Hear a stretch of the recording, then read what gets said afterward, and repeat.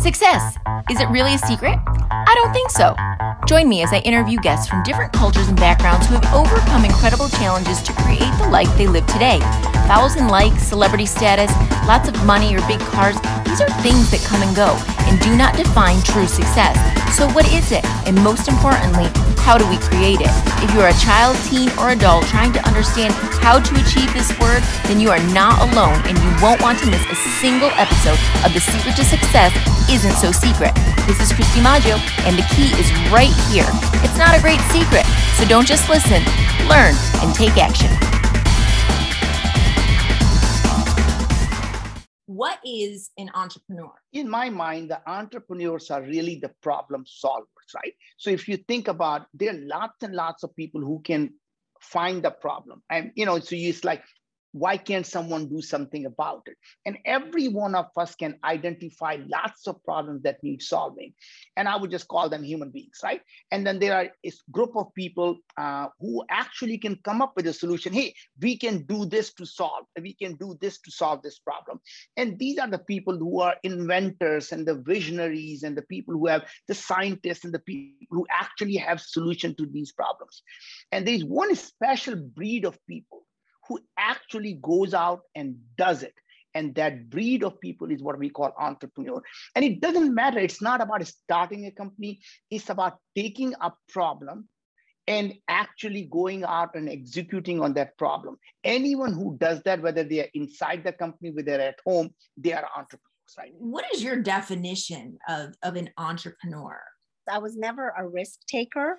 And after I married Naveen, met Naveen, married him, he was that total opposite. And actually, I learned so much from that it's okay to take risks. It's okay to fail. And it's okay, go out and do what you believe, do it, And so I think, being an entrepreneur is really, I think that's a key lesson for people, that don't be afraid. It's okay. Believe in yourself. So that's what I feel. I feel like as an entrepreneur, go out there, don't be afraid, take the risks you need to. And it's okay if you fail, you can do something else. Entrepreneur is the buzzword. Yeah.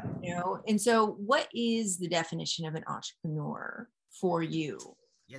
Starting a company is different than being an entrepreneur, I think, right? I think that's partly why you see the word entrepreneur becomes so diluted because everybody calls themselves, it's just like, I'm not sure that I always thought that I was going to, I always wanted to start and run my own company. That was like, I love that concept and all of that. But for me, it was more about I get really excited by having the freedom to solve interesting problems.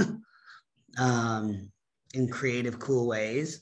Yeah. That's the key, is can you take something for lack of a better phrase, one of the things I like to describe is the coolest part about entrepreneurship is it's kind of like being an artist, but the physical world is your canvas. Every single thing, even in this room, I remember reading somewhere, everything you see in this room was created by somebody as their startup idea. Right?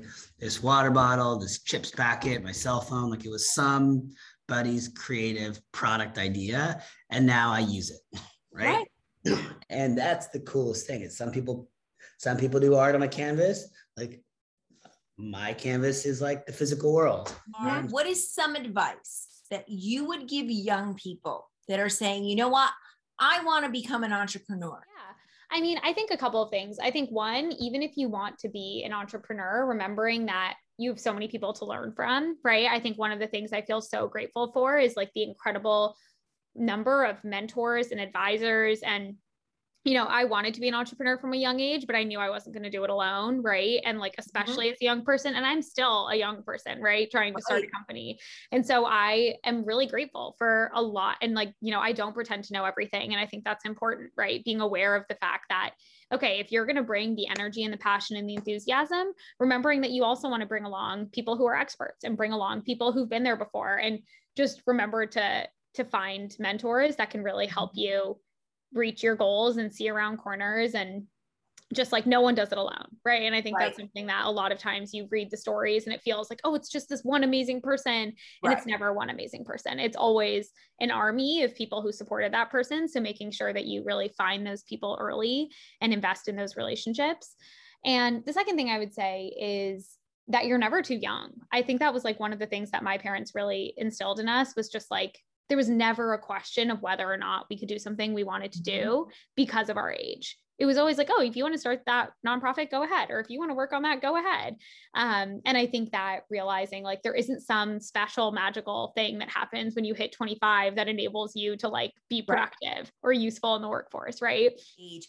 How important is networking in the grand scheme of everything for young people? Yeah, so I think I have a couple thoughts on that. One, I generally like don't like the term networking because I feel like generally it implies that it's like a give and take, or that it's like a very transactional type of thing. I think exactly, because I think when you call it relationship building, like you're implying that there's a relationship, right? It's not just like a transaction, like what can I get from you, but it's like, how do we like grow together as people and like learn from each other? And so like, I would say like that part has been like very active in just like who I am, and like I'm very like has very much contributed to like a lot of the opportunities I've been able to have. But I think, yeah, generally I would say the idea of just like getting to putting yourself in positions to just meet as many interesting possible, and then being, again, intentional about curating those relationships, because I think now, like, because networking is such an overused term, everyone thinks like it's just like, oh, let me just reach out to as many people as possible and like build as many superficial relationships. And I think there is value to just like putting yourself out there. And if you don't have your foot in the door, like cold outreach to anyone, like as long as you have the right like intention. And it's like, if you're like very clear, like I want to get something from you, I don't think that you're going to get a lot of value out of it, because I think people kind of have built up filters for it's like, oh, this is very clearly like just want something. But I think if you're intentional, like, hey, like I think you're really interesting, I'd love to learn from you, or like I'd love to pick your brain on this, or I'd love to share my thoughts on you with this, like I think just framing it in that way, like you'll get so much more out of it and actually just like learn a lot more and be able to like build really good relationships in the process.